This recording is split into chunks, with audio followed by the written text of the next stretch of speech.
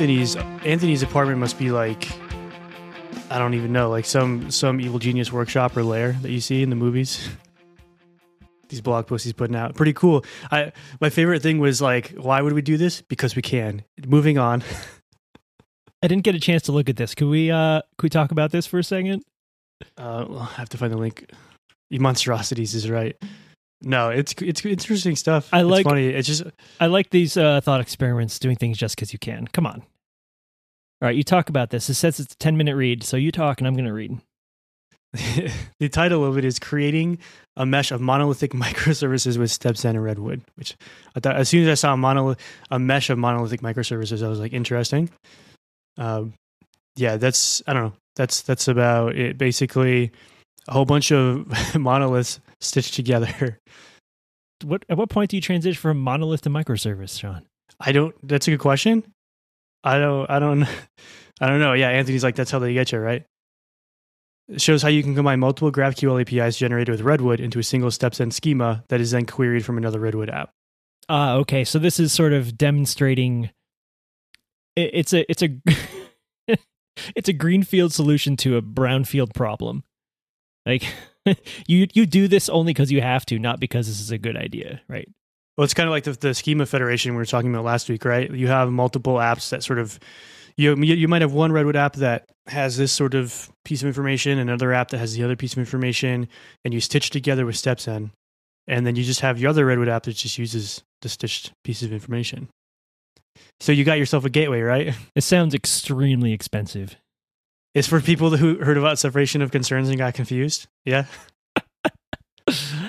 Well, I mean, I have all these side projects that I spun up, and then maybe somehow they like seem to work together, and so I just put them in a mesh, and now I've got Sean.dev, everything together. It's funny you say that though, because I actually had that idea once, where just having my own personal API where it was just things that I cared about in my life, and then I could just put them on there. It sounded kind of like an IFTTT thing. But you just have your own endpoint that just has a mishmash of random stuff. I want a JSON response with the weather at my, home location, whatever. That's one API endpoint. I just thought that would be fun to have your own basically personal API that's just for you. I've thought a lot about this as well, to be honest. I just haven't done it yet. Could be a good fun project. I don't know. My favorite thing about Anthony's posts though are that he's just having fun, just experimenting, having fun, building stuff for fun because he can. On some level that actually encourages me, it makes me want to do this. The past few episodes we've been talking about how I've been going from like, I felt like I was in a super big rut and just not really enjoying stuff anymore, and I'm kind of on the upswing of that now, where I'm just sort of like building stuff on the side for fun, and it's actually fun. It's not out of compulsion, it's out of fun. So yeah, the other night I was working on something and I was having fun, and then I looked at the clock and it was like 1:30 a.m. I was like, I haven't stayed up this late in who knows how long, but it was kind of fun to get into that zone. I'm finding it harder and harder for me personally to get into that zone recently, increasingly as time goes on. I don't know, maybe it's a phase. Maybe I just don't have the spark or the time or energy to do it right now, but maybe I'll get back to it. I think that some of it, like going over to MetaLab, has helped me there a lot because I have more separation of work and non-work time, which has been hugely beneficial. There are other parts of it too, like, the basically, I guess the calls that I'm having with my coach where I'm not allowed to talk about work, or I'm not allowed to deflect with work rather, have been also really helpful. But also, I've been trying to come out of this idea where it's all business, it's all serious, it's all professional. And I think it was, I got there because I was, subscribing too much into or maybe surrounding myself too much into the culture of always keep grinding, always keep building, always keep shipping kind of stuff. And not that there's anything wrong with that, but I think for me, after a while, it had that effect where I didn't, if I wasn't doing that, I felt guilty, or I felt like I was wasting time, or I felt like I was missing an opportunity possibly. And that in turn led me to just become tired and not enjoy stuff. So I'm not saying that's what's going on with you, but that's what happened with me for sure. So I thought that having a quote unquote normal job, working for Dockyard, was going to be easier as well, because I thought it would be better compartmentalized. They're very protective. Everyone's very protective of their time and respectful of each other's time.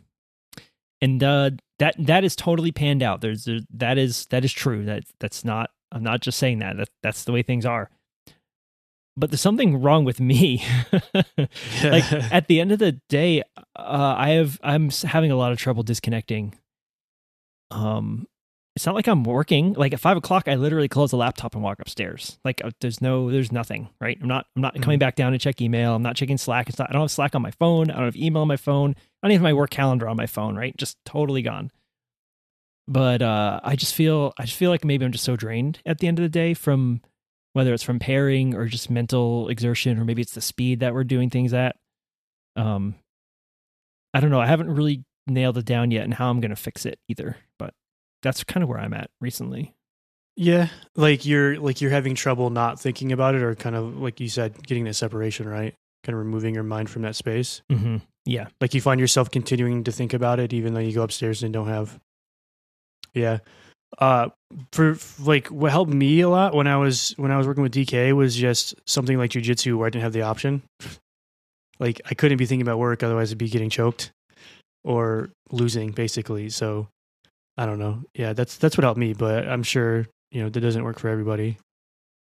And it's not like you can just go and get into a jiu-jitsu gym right now because of COVID, stuff like that. But I don't know. I'll go wrestle with Bucky. Things that were physically like taxing or exhausting helped me a lot. Interesting. Yeah. Yeah, I've been sort of on the other side of that, of actually starting to feel better. It took a long time. I've been at MetaLab for almost 11 months, I think, now. So yeah, almost a year, but we're getting there. The project that never ends, right? In a good way. It ends in October. Yeah. It ends in October, and then I'll be on something else. I feel like somebody might know what it is, but they haven't told me yet.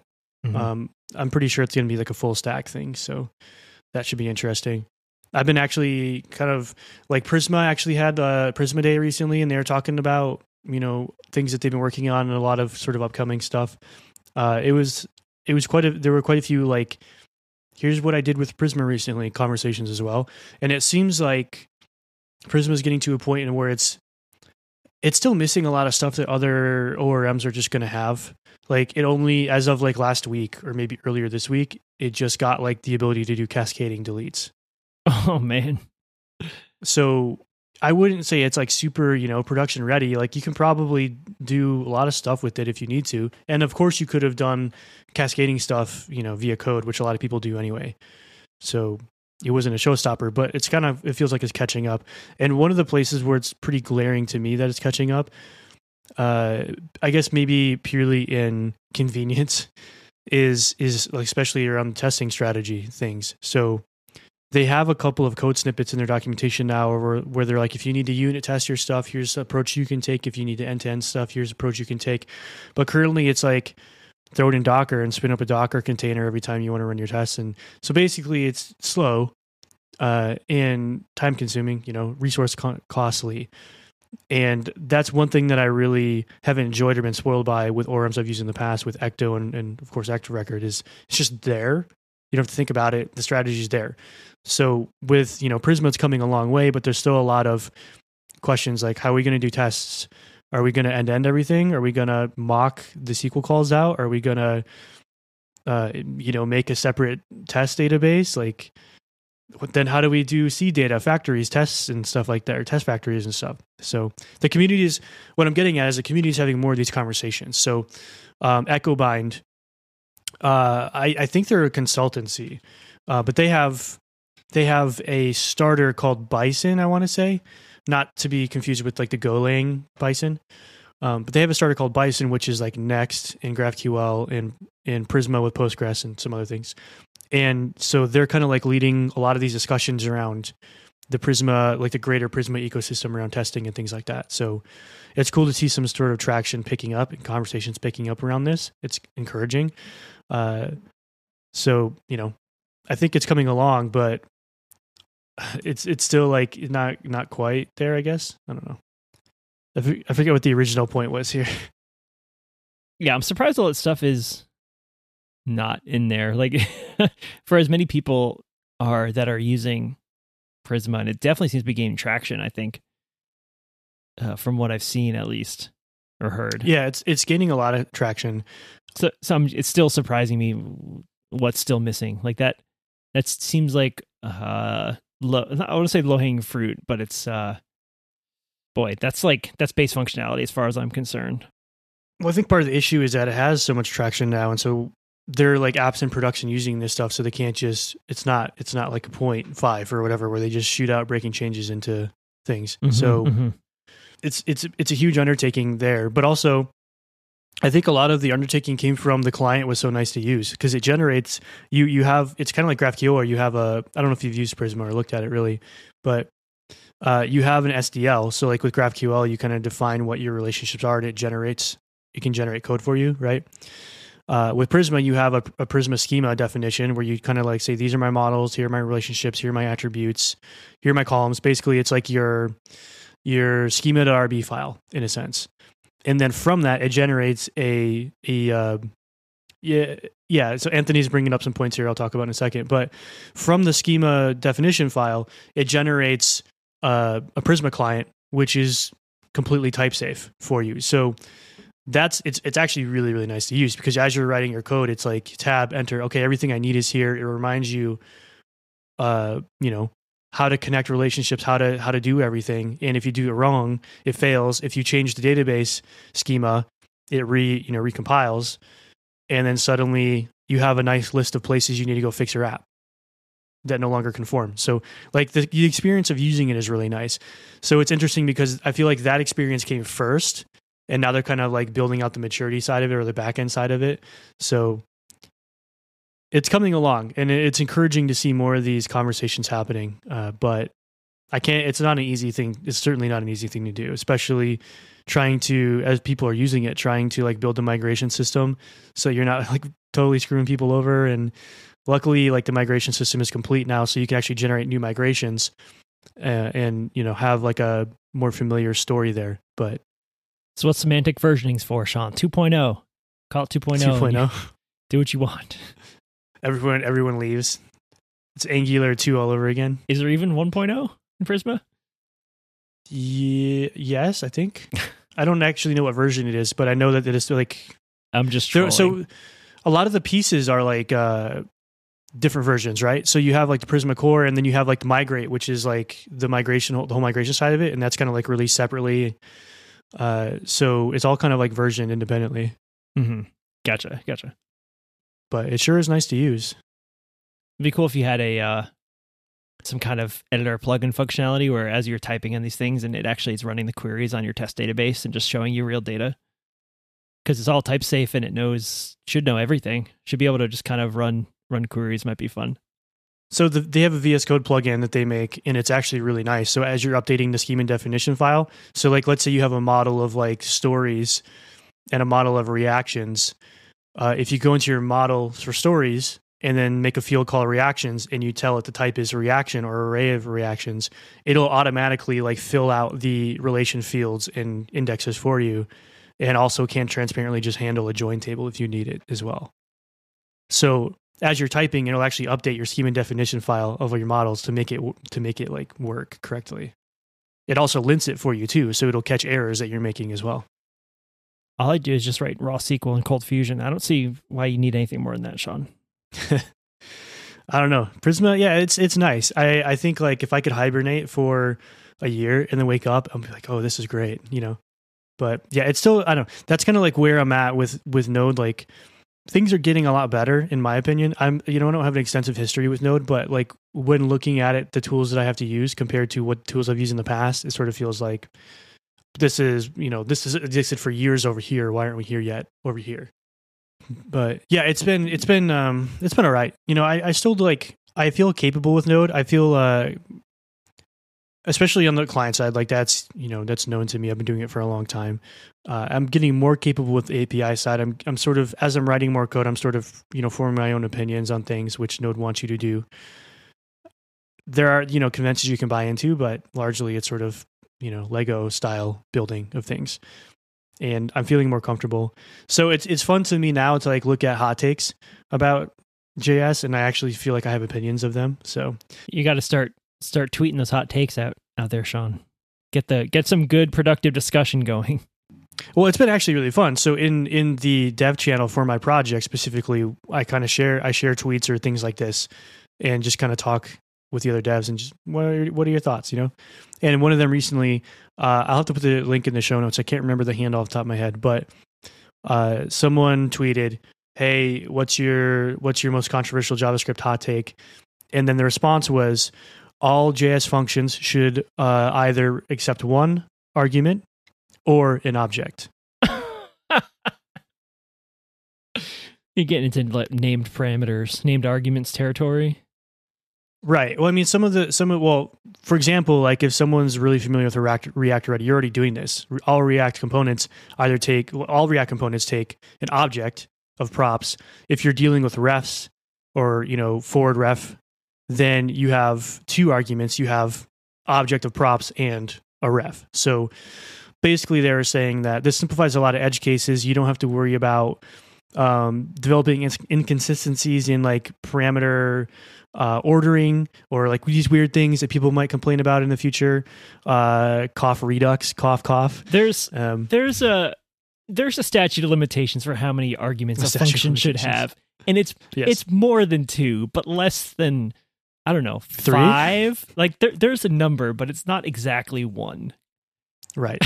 I mean, I still tend to write it more similarly to how I might write Elixir, right? So I'll do the most important things up front, and then just to take an options object or some sort of data structure afterwards. The nice thing with TypeScript especially is that if you have an object, it's all still strongly typed. So you get all there's nice auto completion and type checking on that stuff as well. But I guess the argument with using an object is you don't have to worry about ordering. You don't have to worry about necessarily naming. Changing the surface area of a function is a little bit easier as well, because you could just slap a new thing in there if you need to, which makes me feel a little weird, but valid, I suppose. So, yeah, I mean, at what point are you writing application code, and at what point are you designing a library? Sure. That kind of pattern of having a big blobby option thing makes sense in a library, because it gives you a lot of flexibility to add and not change, but mostly add, right? Without breaking the API. I think that's valid for applications too, but boy, I guess that's the point of a hot take, right? Just to get a reaction. Yeah. Yeah. I get what you're saying, and I agree with a lot of what you're saying too, but especially in the JS world, it's a pretty common thing. So it's a very sort of known pattern. Again, like with React, you're already doing it. So it's a great idea, because it does push you in the right directions for a lot of solutions that would actually benefit from that kind of pattern. Yeah. I don't necessarily know if there are any like performance issues or things to worry about with that. Yeah, if you're at that level, then maybe you have other issues to worry about. But should we just be writing in Crystal? Could be, yeah, you could be using Crystal.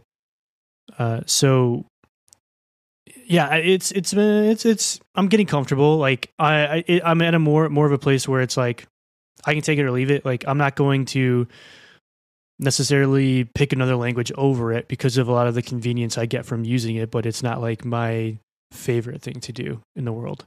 I think this actually has helped me sort of transition from closer to more like being involved, like being interested in the actual issue I'm solving. So the tech is largely a consequence of the problem that I'm trying to solve. And most problems I'm trying to solve currently, doesn't matter what I pick. So it's sort of been my default.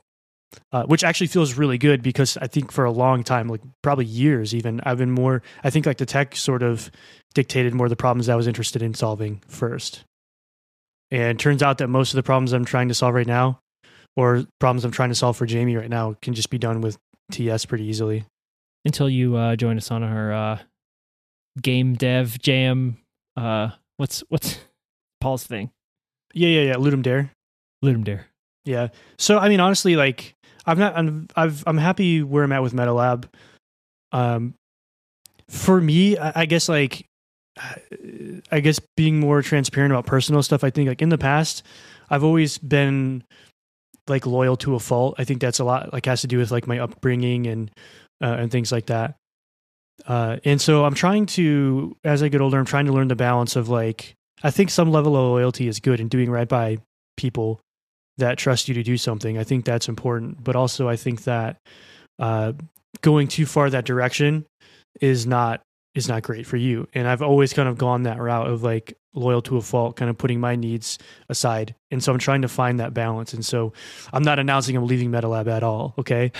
If anybody from MetaLab hears this, but I'm just, I'm looking around and there's like, if I do want to say I get really sick of front end or get really interested in back end or I want to make a move, what's out there? Like what kind of maximize my chances of doing something that I want to do and not sort of, being stuck in one sort of job or one sort of ecosystem. And so I have a lot of contacts and a lot of companies, they use Go a lot. So that's pretty easy cannon fodder for me. Like it's accessible, ecosystem's big. I know people that know it and know it really well. So I've been kind of picking around Go a little bit again now that I'm feeling more confident and comfortable with Node and TypeScript and React and that ecosystem. So I have a little more bandwidth now to explore a bit. Yeah, and I also I feel maybe this is coming from a really privileged position, so I apologize if this sounds wrong to anyone, but a company that I would want to work for would be hiring me for my ability as a developer, not necessarily my ability with a certain set of technologies, right? Yeah, sure. Sure, that helps, that's, you have to have some familiarity or understanding, but it's at some point, like learning a new language, learning a new library, it's all the same. And if someone kind of knows that you're committed and willing to, is willing to bring you on to learn, and, there's an upstart cost of you learning the new thing and getting up to speed, and they're willing to take the risk, that's a company that you want to work for. And if you can afford to be picky, then you should do that. So I don't know. I don't know. I don't have a specific example of that kind of opportunity, but I'm sure that those opportunities are out there, especially when you have a network of people you can, who can vouch for you. I think having the network of people vouching for you goes a long way in that regard. And you're totally right. Like, I don't think, it's a really good counterpoint to what I was saying. I don't think that picking up something like Go specifically is making it easy for me to. I guess it would be easier for me to pass like entry level code tests or whatever, like the first interviews. But I think maybe what's more interesting to me in that regard is talking about not leaving front end, but like being more interested in other areas that are not front end or working with the database, because that's predominantly my experience. So case in point, I asked Greg, like, hey, what do you think would be a fun, project for me to work on? And it would kind of like stress me a little bit. He was like, well, I've been wanting to build a reverse proxy so I could, blah, blah, blah, blah. And I was like, I know some of those words, so that's kind of what I'm trying to angle for, is like something that, I could do web stuff with it, I guess, but something that kind of like gets me out of that wheelhouse. Like, I feel like Go is used in networking a lot. That's something I don't know much about. And so it could be interesting to poke into that side of things too. So, Anthony, reversing linked lists, obviously. So yeah, I think maybe that's more what I'm after, is more sort of experience across the board and not necessarily like, I'm an expert in Go and you should hire me to optimize your systems, because that takes a long time. But yeah, I'm interested in newer experiences, I suppose, or like problems I've never solved before. Yeah, definitely. Just like when we were learning development and how you were, you're doing it to solve a problem that you wanted to solve. Like you mentioned, didn't you do some like really basic game dev stuff early on? Were you talking about that?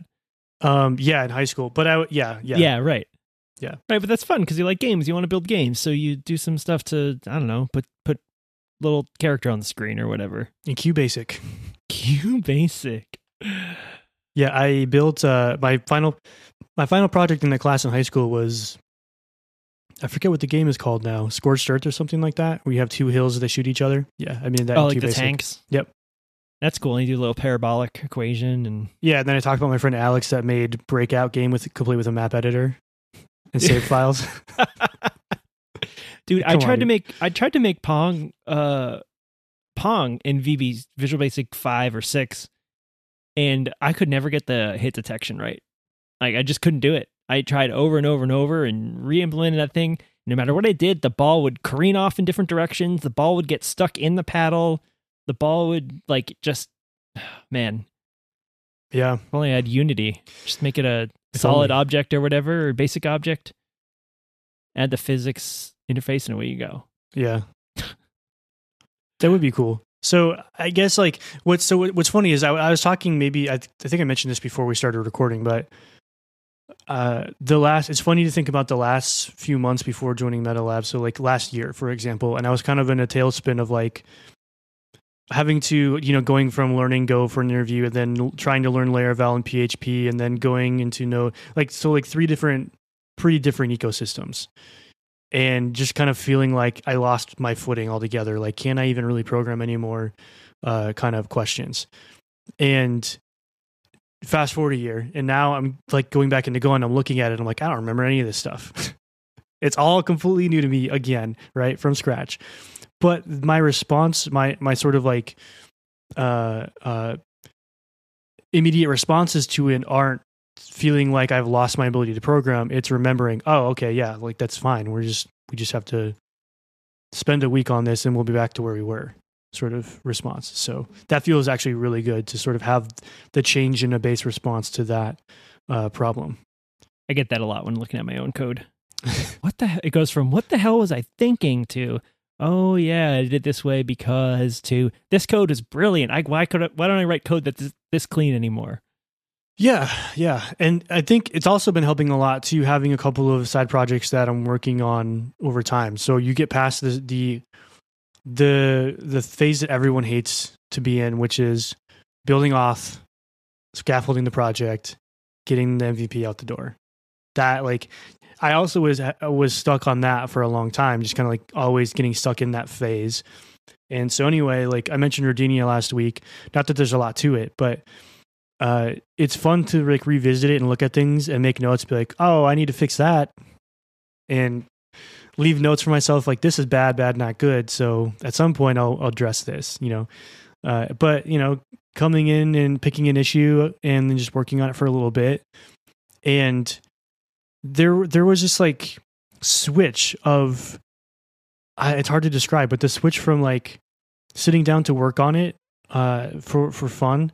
It felt like hustling before. Again, like the idea of like being stuck in that always be shipping sort of business, sort of how can I sell this thing or make money with it thing.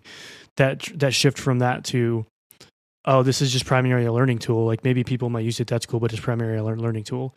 Like that took a lot of the pressure off, and it makes it kind of fun to, don't Anthony's dogpiling on me now, but it makes it fun to, I guess that is correct. Done is the engine of more, as he says, but it makes it fun to actually reflect on the stuff you're writing, look at it. Like you said, you look at it and you think, what was I thinking? I don't really go back to DK's code base or anything like that and look at stuff. Maybe I should, but this gives me a project where I can practically do that. What was I thinking?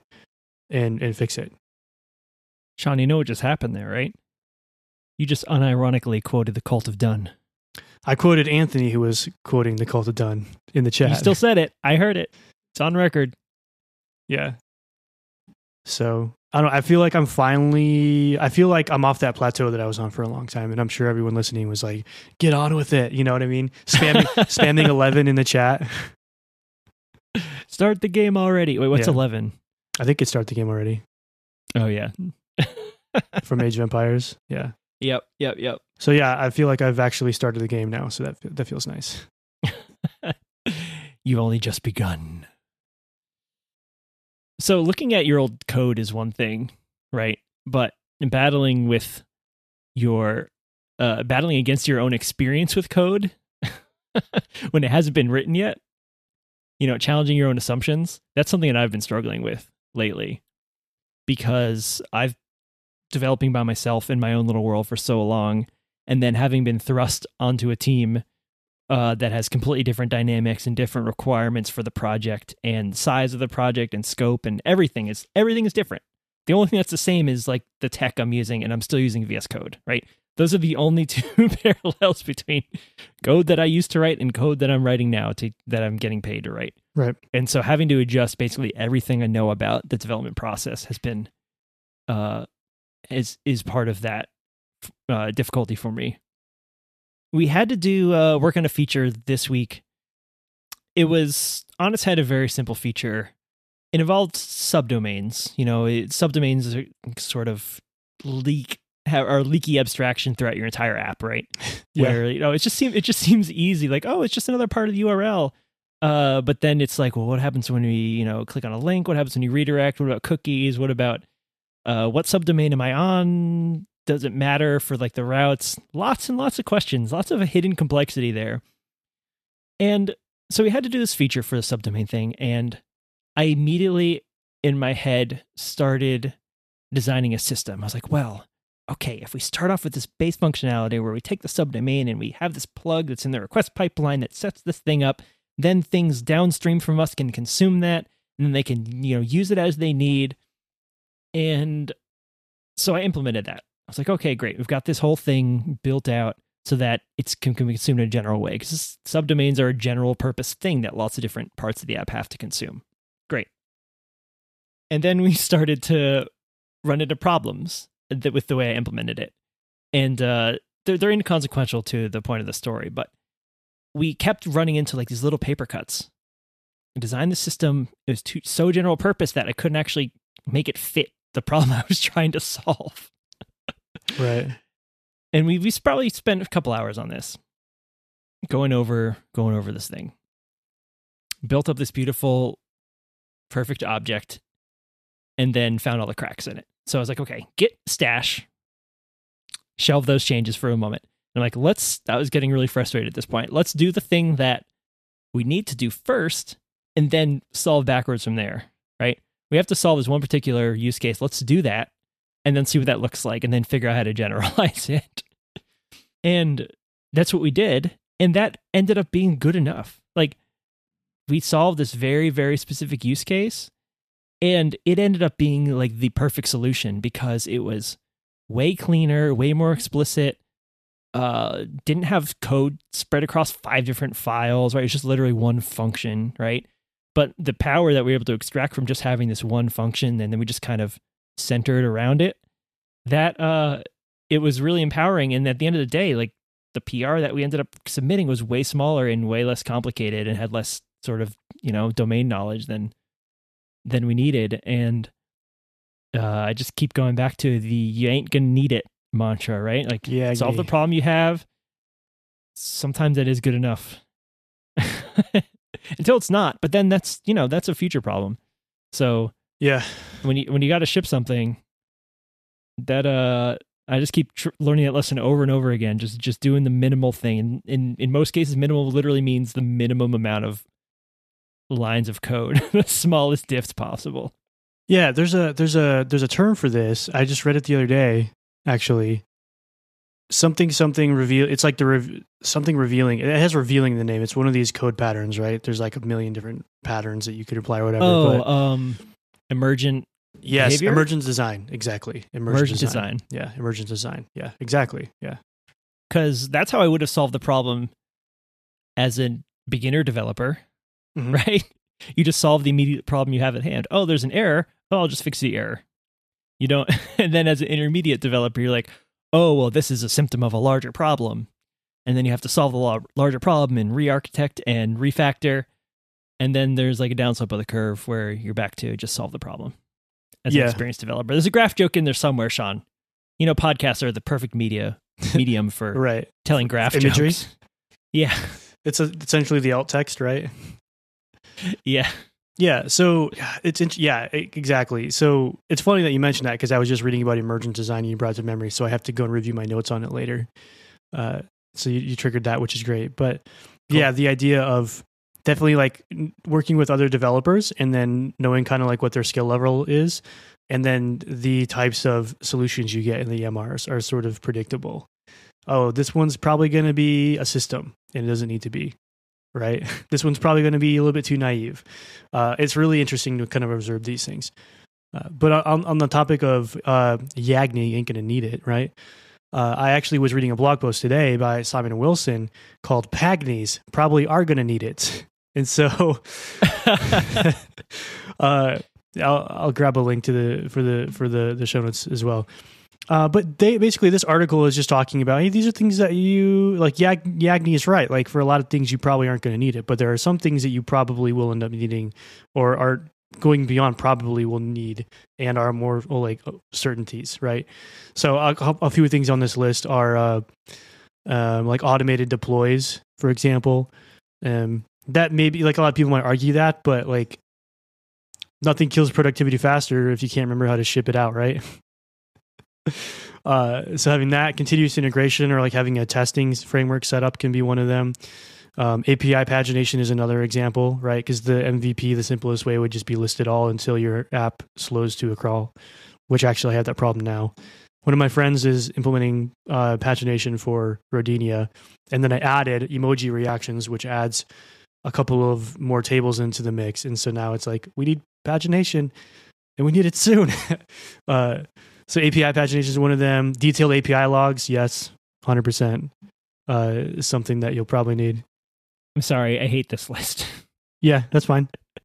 Because these are all very, very specific things that this person has probably had in the past. But that says nothing about what anyone else needs, and also says nothing about your application, like your application's need. Like this is what leads to bloat, you know? You'd say that detailed logging leads to bloat? No, bloat in terms of everything's a case by case basis, Sean. You'd say that slapping pagination on an API listing is case by case basis? Only Sith steal in absolutes, Sean. That's right. Sith or Siths? Anyway, Pagni. It's a plural Sith. Sith-I. What do you? What would be a Pagni on your list? That's a great question. I'm glad you asked. I'm just firing up a comment on this blog post here. So, signed Rockwell P. Schrock. No. What's my Pagni? What are you going to need more often than not? Documentation. Yeah. You know, even if you don't have tests, if you don't have CI, if you don't have CD, if you have docs, at least when you get hit by a bus or when you win the lottery, at least someone can mentally reconstruct what your crazy brain was thinking. That's definitely true. The funny thing is, like, going through this blog post, I was like, yeah, a lot of these are, I mean, some of them I just inherited because of Phoenix, right? When I was working on DK, like structured logging and things, it never fails. Bug happened. Nobody can tell me how it happened. I only have like structured logging to look at to try to piece things together. Like that saved my butt so many times. The pagination thing I just talked about, performance stuff. And then the other thing, which is really funny, I didn't mention, but one of the last things on the list is a bookmarkable interface for executing read-only SQL queries against your database. I kid you not, I still have a bare document full of snippets I could paste in a IEX session to do different things I needed to do in the database. That's fair. Yeah, I still have it, and I did not delete it just in case. Otherwise, you could be like Anthony, who prefers that their work die with it. Yeah. That's some job security right there. Right. You can't kill me. Yeah, I just thought it was a funny term, Pagni. And I was thinking about what? Yeah, I agree. I could, some of these are take it or leave it, but I agree with a lot of them because they've come in handy for me very specifically on DK. So, yeah, I feel like every one of those, yes, they're good ideas. I was kind of yanking your chain, but they all come with qualifiers. If you're doing an API that needs to be consumed by other people, then you probably need X, Y, and sure. Z. Yeah. Yeah, the structured logging thing, if I don't have it, I feel anxiety because I'm like, how do I know? We're still trying to figure out the logging piece at Dockyard for this application, and it is problematic because now bugs are, the production or the QA environment is starting to get buggy, right? Things are showing up. QA is finding things. they're good at it, but we're having trouble pinpointing what's going on. App Signal's blowing up and getting like 50 emails in 5 minutes because of some error. We had a fun one where we blew through a whole month's quota of API requests, like 500,000 API requests in like a week. That was fun. You use up all of your Sentry's error logging quota for some stupid thing. Yeah, happens many times to me. Well, that was actually a fun little bug. I guess I could talk about that. I don't know. It was a really quick one. It was just really dumb. I'm using a service called IPStack, where you feed it an IP address and it gives you location metadata. You know, it kind of guesses your country, your approximate location. We use that for, you know, localization and stuff. Sure. But we had that run on every page request, but we also cache it in the session cookie so that we don't have to hit it every time, right? You're in a browser, the first page request, we get your info, and then it's in your session cookie, so we don't have to refetch it. Fine. Guess what doesn't use session cookies? Google Load Balancer's health checks. Oh, no. Which fire off, you know, once every 10 seconds or something. And so I was able to actually, by looking at the number of API requests in, you know, because it tells you how much of the quota you use per day, I was able to actually do the math out and be like, there's something hitting our API endpoints every 10 seconds. Like it's an even multiple of, you know, whatever it was. It was 30 seconds or something. The math worked out exactly. I could see when load balancers were spun up and broken down. And the fix was easy. Just point the load balancer at a /health or whatever. That is just a 200 response, and it bypasses all that stuff. But you know, it took a week of burning through all of our quota that we paid for to find that. We had something similar happen at MetaLab this last week as well, where I wake up and I get an email from GitHub, and it's like, you've used 70% of your available action runtime or action minutes or whatever. I was like, oh no, no, not my job. Continue on with my morning. You've used 80% of your. It's like, okay, okay. And so I'm like getting coffee and stuff. You've used 90%. I was like, oh no. And so I jump into. By the time I get into the work Slack and screenshot it, it's like, you've used 100%. And I was like, hey, does anyone else know about this? I can't be the only one out of 50 people getting this email address or getting this email from GitHub to my address. And yeah, so then like people start jumping in and digging through it and trying to figure out what the cause was. I left before. I think it was a combination of things, but a newer project had started and they were running builds against a Mac environment, which took way longer than a Linux environment. And so like every small change to this thing would burn up like 30 minutes of build time. Yeah. So anyway, fun thing where I was like, hey, does anyone else seen this troubling email that's probably costing us money as we speak? Oh boy. Yeah. That was fun. I like solving problems like that, having to dig through. I guess one piece of advice I will give if you're thinking about log stashing, don't pick a new provider. I want new companies to survive and I want competition. But I've been burned in the past where I picked somebody that seemed awesome, they had some nice features. A year later, they're gone. So I'm like, now what am I going to do? Now I have all this work to do. I don't work for this company anymore. You know what I mean? It should be someone else's problem, but there's no devs working on it, so it's my problem. And yeah, just use the old boring ones. They aren't going away. Just SCP your logs to a server somewhere. Yeah, rip Timber. Exactly. That's the one that got me. It was nice while it lasted, though. Timber's gone? Yeah. I never used it. I know I've heard of it. I got burned by Parse, so I called that the Parse syndrome. Yeah, something. The Timber syndrome. Your Parse is my Timber. Sure. Yeah, bummer. Oh, I get it. Timber, log. Do you get it? Yeah. Do you get it, Sean? And we're doing this, though? Are we building a log ingesting system with Go? No, there's so many, Sean. Are we doing it? And besides, we're doing it in Crystal anyways. That's true. Yeah. But we're doing it, though, right? But build it twice. How about that? We need to put a GraphQL StepZen API endpoint in front of it. Where's Anthony? You're hired. We got a job for you. You're the man for this job. Talking about Elixir stuff, shout out to Logflare, I think it's still called. Friend of the show, Chase Gradberry. I think way back, maybe like last year, 2 years ago or something like that. We were conversing on Twitter and he was showing me Logflare and how it was using live view and just how absurdly fast it was. It's the future. Yeah. Don't be left behind, Sean. Logflare is pretty cool. Yeah, I think the if you go to the homepage, there's like these live counters happening.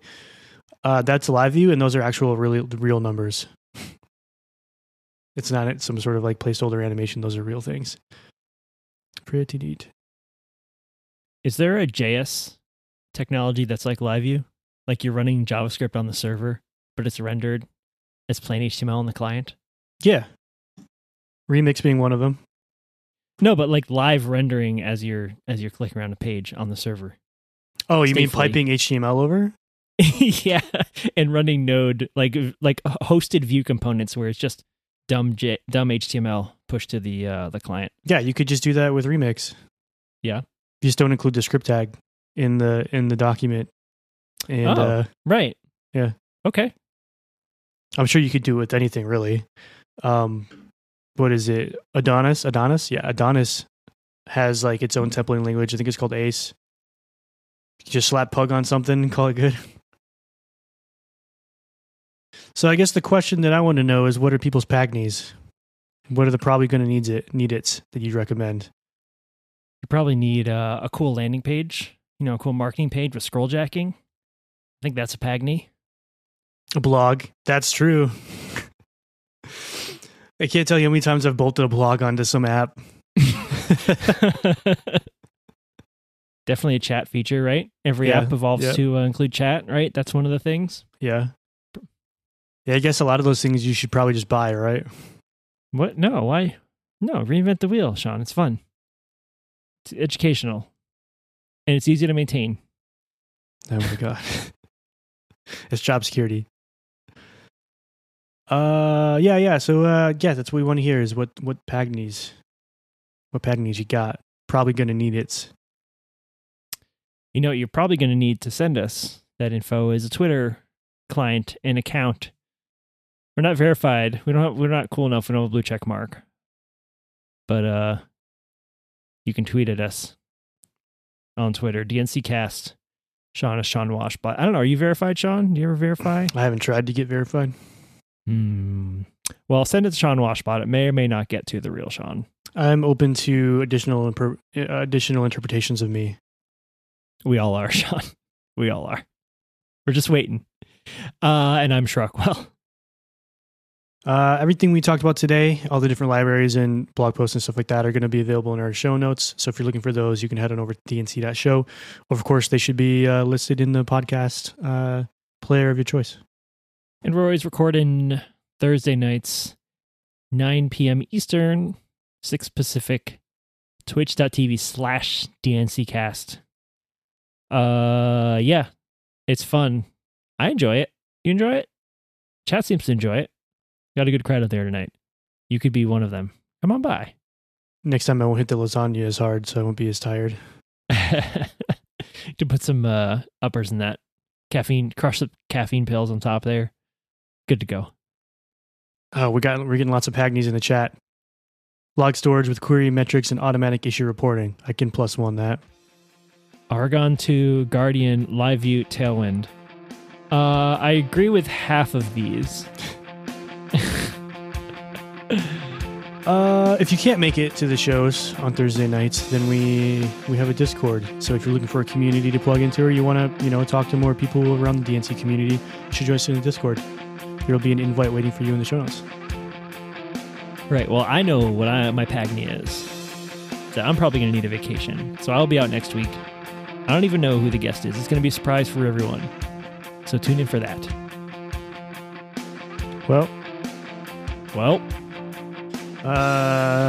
Good luck with disconnecting, freeing that mind. Yeah. Try doing wall stands upside down. I don't know.